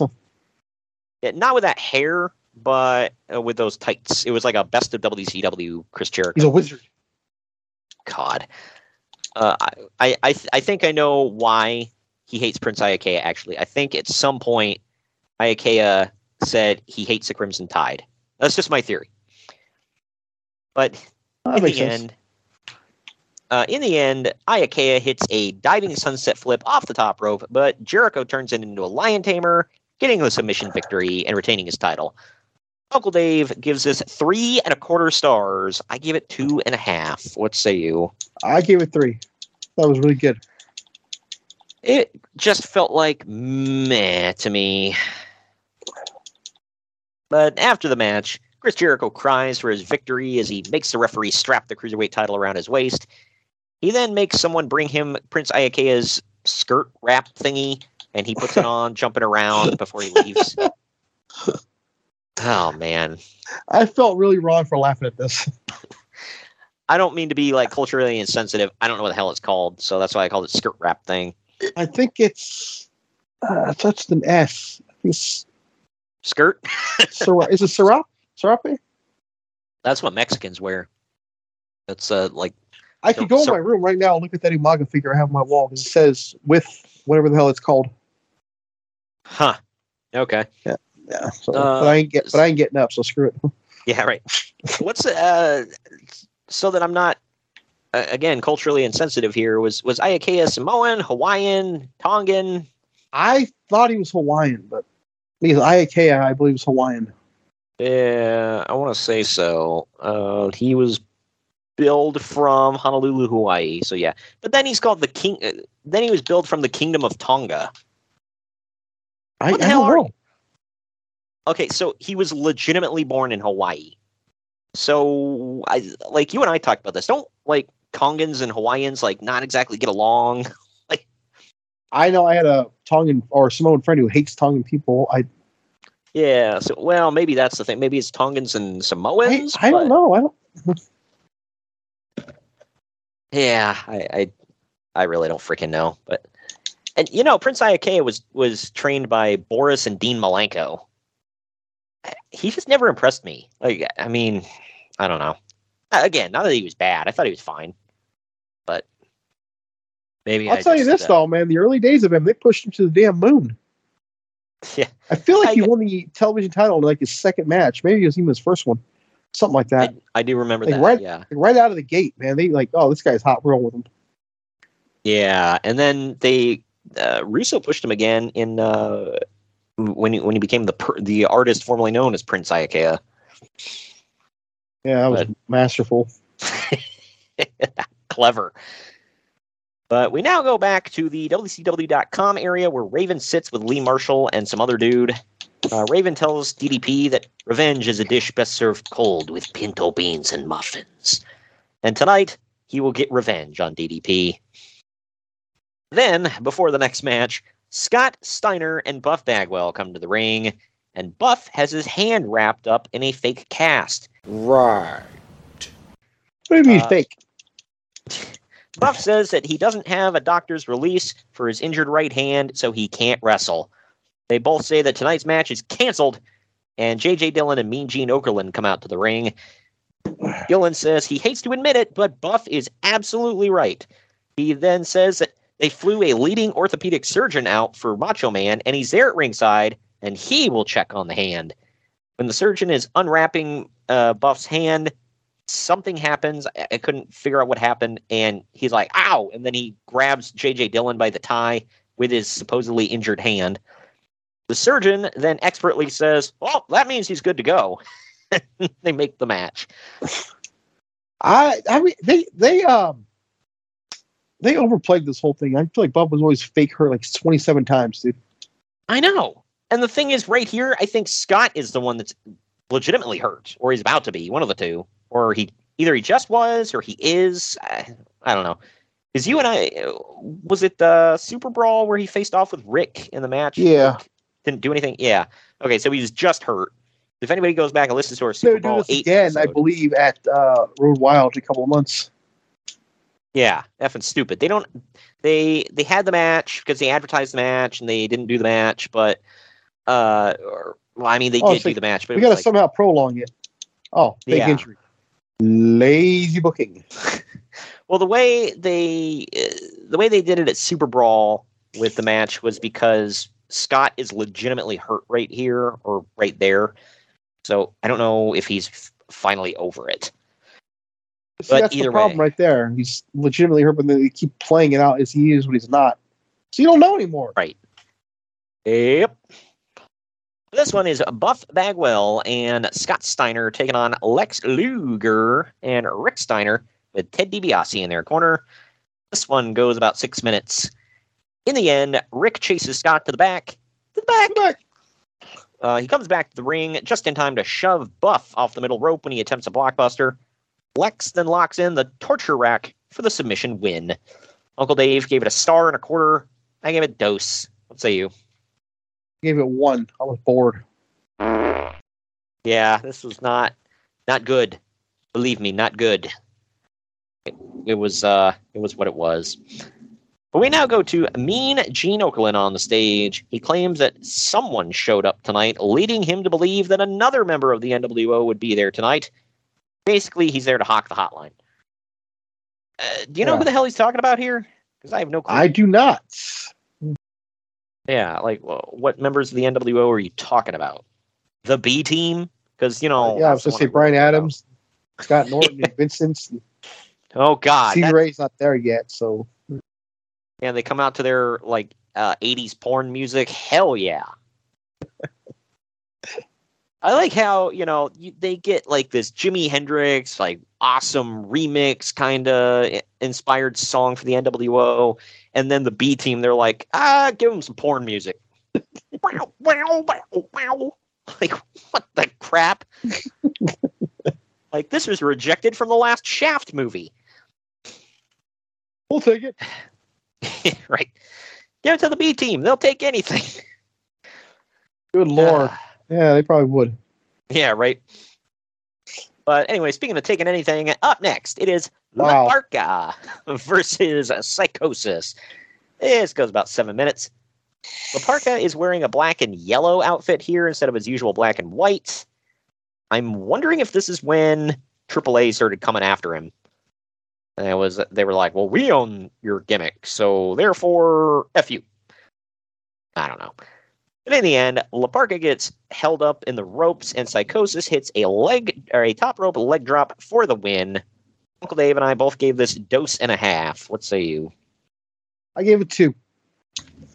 Not bad. I mean, I've seen way better out of both of these guys. This was very by the book. Yeah. And I like how they made a point that on commentary. They're like, well, they're not in their usual 6-man tag match. It's like, you mean the perennial The Mexicans match? Yeah, exactly.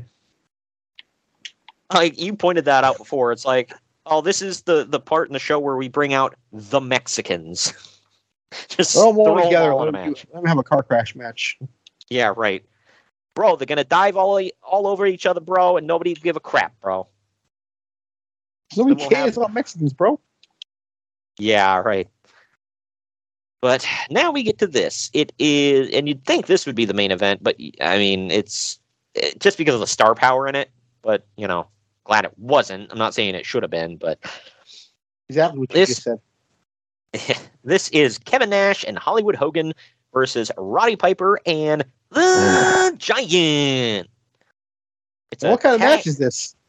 It is a tag team baseball bat on a pole match. You said a pole match should be a main event. I want to point that out to everybody. Everybody hear that? Everybody hear that? You didn't. You can't unring that bell. You're misrepresenting because I put a caveat on there. I did say because of the star power, you'd figure this would be a main event. But, god dang, what is it with WCW putting crap on poles? He ain't even there yet. He wasn't even there. It was Eric. I wasn't even there. Bro, I wasn't even there yet, bro. How did they, with the way Vince Russo's mind works, how did they not have a bag of on a pole match? Like low-hanging fruit? Well, wrong answer, Greg. They were all bags of on a pole match. But this goes 13 and a half minutes, mother of God, because this needed 13 and a half minutes to breathe. Let me tell you something, by the way. The whole thing about the Giant is a huge, unstoppable force. You know what this guy needs? A bat. Right. Well, Hogan takes off his weight belt to choke Piper with it. Later on, Hogan's on the top rope, and the Giant pulls his pants down and whips his ass with his own belt. What the fuck? And he does do an all-around tan, by the way. Oh, yeah. He clearly tans in the butt. All right. I don't know why I had that in my notes. It's not like Austin complaining about when Big Show pulled his trunks up his crack, and he's like, "You see my lily white ass?" He's like, "'Cause I don't tan naked."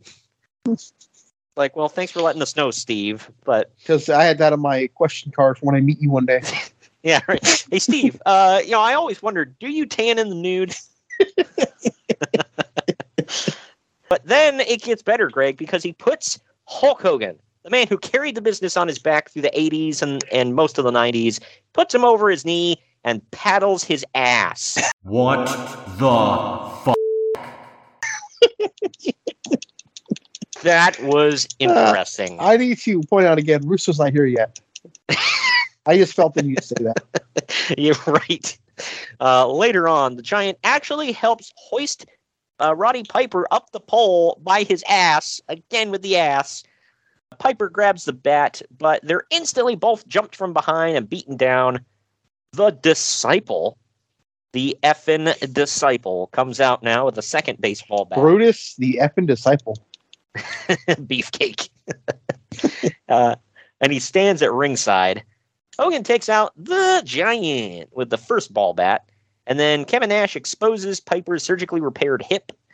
Hogan swings. So they didn't overdo the hell out of that in this time period. Yeah, right. Hogan swings, but Piper moves and accidentally hits Nash in the gut. Piper steals the ball bat and beats up on Hogan now.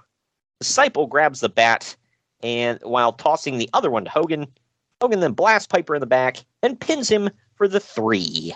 Uncle Dave gave this a 1.5. I gave it an even 2. What say you? Let's see. I gave it 1. Yeah. What the hell do you think I was going to give this crap? Bad. Whole thing sucked. You mean you didn't like a baseball bat on a pole match that involved lots of asses, lots of man ass, and the Booty Man, a.k.a. Ed Leslie, a.k.a. Brutus the effing Barber? It could have had Hogan, Roman, Sting, all my favorites ever in it, and I would not have liked this. Well, Roman would have had to get his ass spanked by the Giant, so, And he don't need a tan. Right. I wonder if he put tans in the nude. Anyway, Kevin Nash stands up now, angry with Hollywood Hogan. Hogan insists that he only hit him by accident. Nash tries to powerbomb the... This is the catalyst of the Wolfpack, I believe, right here. That's what I was thinking, because I don't know the timeline. I'm pretty sure the next night it kind of starts. Yeah, that makes sense. But Nash tries to powerbomb the Giant when Hogan cracks Nash in the back with a baseball bat. before running away from the Giant. And now we can see Raven's flock sitting at ringside for the next match, right before getting a commercial for Slamboree. Not sure if that was any good or not. You want to take a wild guess? I'm going to say no. How about hell no? Well, up next is Raven defending the United States title against Diamond Dallas Page in a Raven's Rules match that goes about 12 Diamond minutes. Dallas white trash. Sick Boy starts off by holding DDP while Raven swings his title. DDP moves and Sick Boy eats the title in the face. Because we needed a Sick Boy sighting. Who is Sick Boy? You ever find that out? Is he somebody? Scott Vick, I want to say. He was the one that... You remember the Katie Vick storyline? Oh, God. It was supposed to culminate with him coming in to defend his deceased sister against Kane. And that would have went over like Christopher Daniels is the higher power. How dare you? Let me double check on that just to make sure. Yes, Scott Vick. I was correct. So they were just looking for a Vic. Yeah. Well, yeah. In October 1999, Vic signed a booking contract with World Wrestling Federation. He appeared on Heat and Metal until his release. Yeah, because they were going to throw him in that storyline until they realized he sucked. What is with WWE doing that? They're like, we're going to start this storyline with no idea how we're going to end it. We'll just figure it out along the way. Like, and the payoff first twice now is we're going to pay off with somebody who nobody knows who the hell they are. Yeah. And then after that, it became, how about Hornswoggle? Yeah. Oh, man. Yeah, we can joke about that, but that fool said he made a lot of money off that stupid crap. I will laugh my ass off if he ends Roman Reigns' title reign. But yeah, I'm just saying. But anyway, getting back to this, though, both men are up and fighting on the stage, and DDP dives off a stagecoach onto Raven in a bunch of hay. Yeah, you just said all that. I did not misspeak. Raven puts DDP. This is not scripted, folks. You just said all those words. Right. You just said DDP dives off a stagecoach onto somebody. Into a bunch of hay. Yeah. How about a roll in the hay? And then Raven puts DDP through a post fence before beating him up with a bull rope. Again, I did not misspeak. And it just keeps going on. Stupid. Raven eats a kitchen sink in the ring after a drop toe hold. That was real. This had ECW written all over it. When they literally had everything and the kitchen sink. When Raven holds DDP, Van effing Hammer dives at him, and again DDP moves, and Raven gets hit this time. Reese now comes in, who was the Yeti, and he double choke bombs DDP for a near fall for Raven. Lodi is injured, so he just tosses a stop sign from the crowd into the ring. DDP gets it and beats them all down, all the members of the flock. He even hits a TKO-style diamond cutter on Kidman. Finally, Raven hits an even flow on the kitchen sink for the pinfall victory. This is real. Uncle Dave claims this match equaled the Chavo and Ultimo Guerrero match earlier in the show for quality, and he gave it 4 stars. Ultimate Guerrero. Ultimo Dragon, excuse me. Chavo Ultimo Dragon match. He gave it 4 stars. I gave it 3. It was fun. What say you? I gave it 2. Wow. It was a watchful mess. Yeah. It was all right. Also, I liked Raven. I also did, honestly, I factored in that this was all for nothing because it's the set of Goldberg the next night winning the U.S. title. So. Yeah, right. Yeah, Goldberg was on this show, ladies and gents, but they had to have him win the title the next night. Well, they got to make Raven signing mean something. Yeah. It had been, 7 months at this point, I think? I guess so. Now, I remember watching that Nitro, too. I was like, wow, okay. But, dude, Raven looked like such a loser here. Like, I mean, he obviously won, Like, he had, 5 guys and a goat helping him out, and he still barely won. And then the one true Hogan, Horace Hogan, comes Holy to the hell. He said that. He comes to the ring to help Raven to the back after the match. Oh, God. But now we're going to take our second to last break. On the other side of this, we've got the main event, ladies and gents. And this one is a there's still more to go. Yeah, I know. You thought, how can it get better? Well, hold on to your butts. We'll take this next break. We'll come back with the main event. Follow the Main Event Marks at Facebook.com/Main Event Marks Pod, on Twitter at Main Event _Marks, and on Instagram at Main Event _Marks and at Main Event Collector. What's up, everybody? I am the hardest part of the ring, the host of the Apron Bump podcast. Ugh, another wrestling podcast. How many times can I listen to fans tell me who needs a push, who doesn't need a push, who brings Vince's coffee these days? Enough! The Apron Bump is about the journey. It's about nostalgia. It's about discovering new forms of wrestling to really tickle your pickle as a wrestling fan. The podcast brings you reviews of wrestling events all over the world, whether it's WWF, WWE, WCW, ECW. We even cover the golden eras of Ring of Honor, Progress, TNA, and more promotions in the future as well. New episodes every Wednesday. Bump Day. Yeah? Go to apronbump.com or go to your favorite podcast platform or YouTube and subscribe today for the most diverse, fan-friendly wrestling podcast in the world. I'm Hard. Event Marks are available wherever you get podcasts and on YouTube. Find all of our links on our link tree at linktr.ee/Main Event Marks. And we're back. Main event time. After everything is cleaned up, we get Michael Buffer in the ring, so you know it's time to rumble. Apropos, since this show's a complete mess. Yeah, right. I wonder if he was like, you know, I've made announcements for some big boxing events, some major wrestling shows, and right now there's a barn with a load of hay up on the stage. All I know is the check cleared. I swear to God, his motto is, as long as the check clears. Because he has done some crappy crap, dude. Pretty sure he announced the finger poke of doom, too. Oh, yeah, he did. That was the show where two ridiculous things happened before the finger poke of doom. When Kevin Nash was coming out, first, he announced him as from Detroit, Michigan, but his something about his accomplishments and title reigns or whatever make him a citizen of the world. Which I was like, what the f***?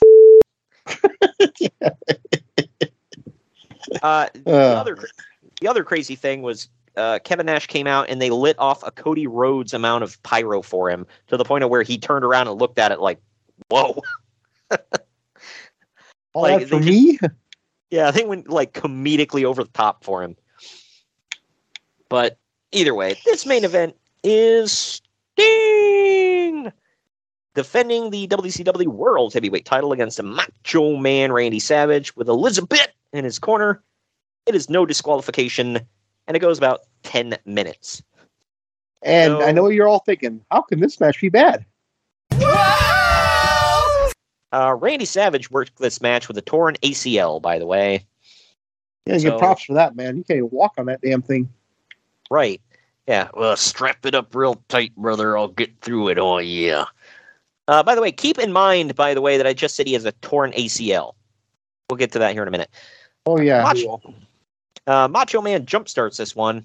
They brawl all over the place. At one point, the ref gets jumped. Sting no-sells pile driver, stands right back up, and then Elizabeth hits him in the back with a chair. Macho and Elizabeth are in the corner. Elizabeth hitting Sting with something? No way. It's never going to happen again. Yeah.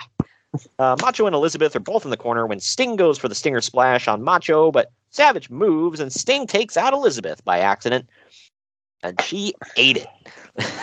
Randy Savage now beats Sting down with a chair that Elizabeth brought in the ring.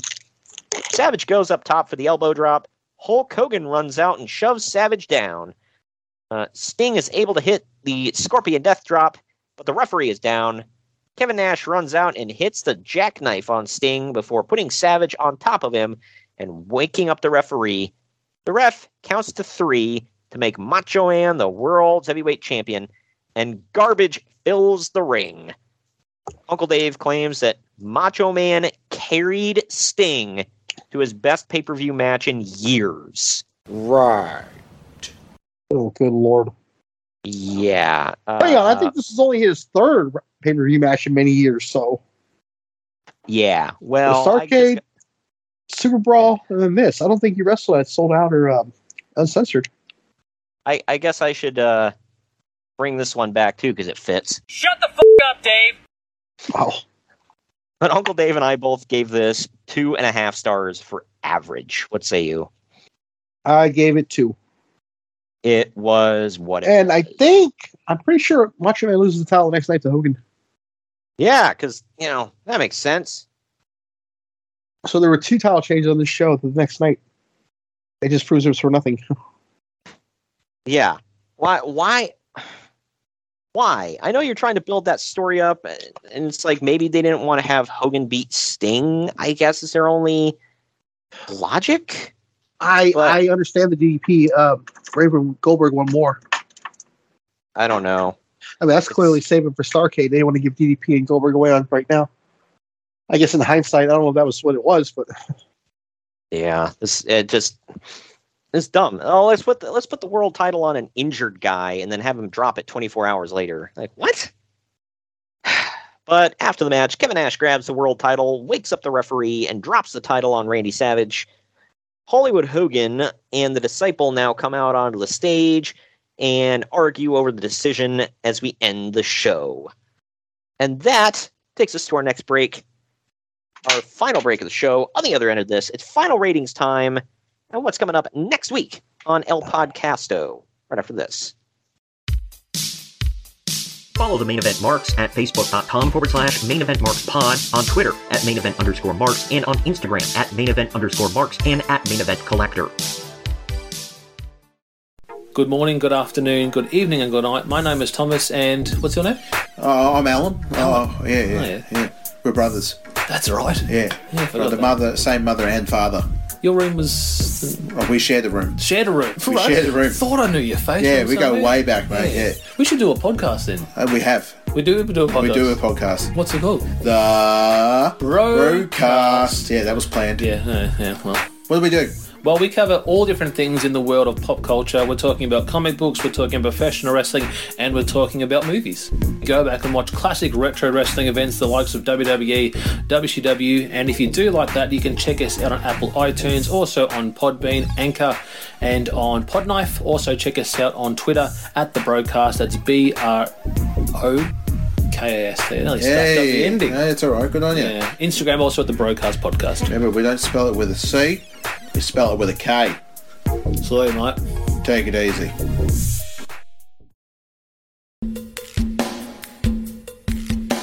Main Event Marks are available wherever you get podcasts and on YouTube. Find all of our links on our link tree at linktr.ee/Main Event Marks. And we're back. Final ratings here. Internet Movie Database gives a 6.1 out of 10. CageMatch.net gives it 6.30 out of 10. I give it a 6.5 out of 10 for maybe a D-. What say you? D+. It passed. Yeah. This was garbage. I gave it an F. Yeah, it sucked, man. I don't know. I don't even know what to say. I've never watched this show in my life. I told you. Yeah, I know. I just figured it's like, yeah, let's put it on the docket, see how it goes. It sucked. But either way, that does it for that one, mercifully enough. But we're not done with the crappy WCW this week. No. We have another show coming up this Friday for Double Main Event Week. It is our bonus show. It's WCW Thunder from April 26th. Down Under. It's Down Under, all right. It's from April 26th, 2000. The significance of that, is David Arquette wins the WCW World's Heavyweight title. Shut up and take my money. And yes, I know how to pronounce his name. Don't at me. It's a joke. If somebody's adding you for that, they got to, seriously, they're too big of a fanboy for that guy. Well, actually, well, actually, it's Arquette. Yeah, cool. And your mother's a whore. But whatever. Either way, that have you watched that one back yet? Not yet. I'm gonna do it here in a little bit. Oh man, get ready. I have a feeling that one's gonna be a barn burner, like all Thunders.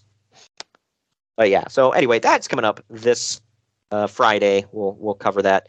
But next Wednesday, we're wrapping up the month already. Can't believe it's true. April is almost over. It is TNA Lockdown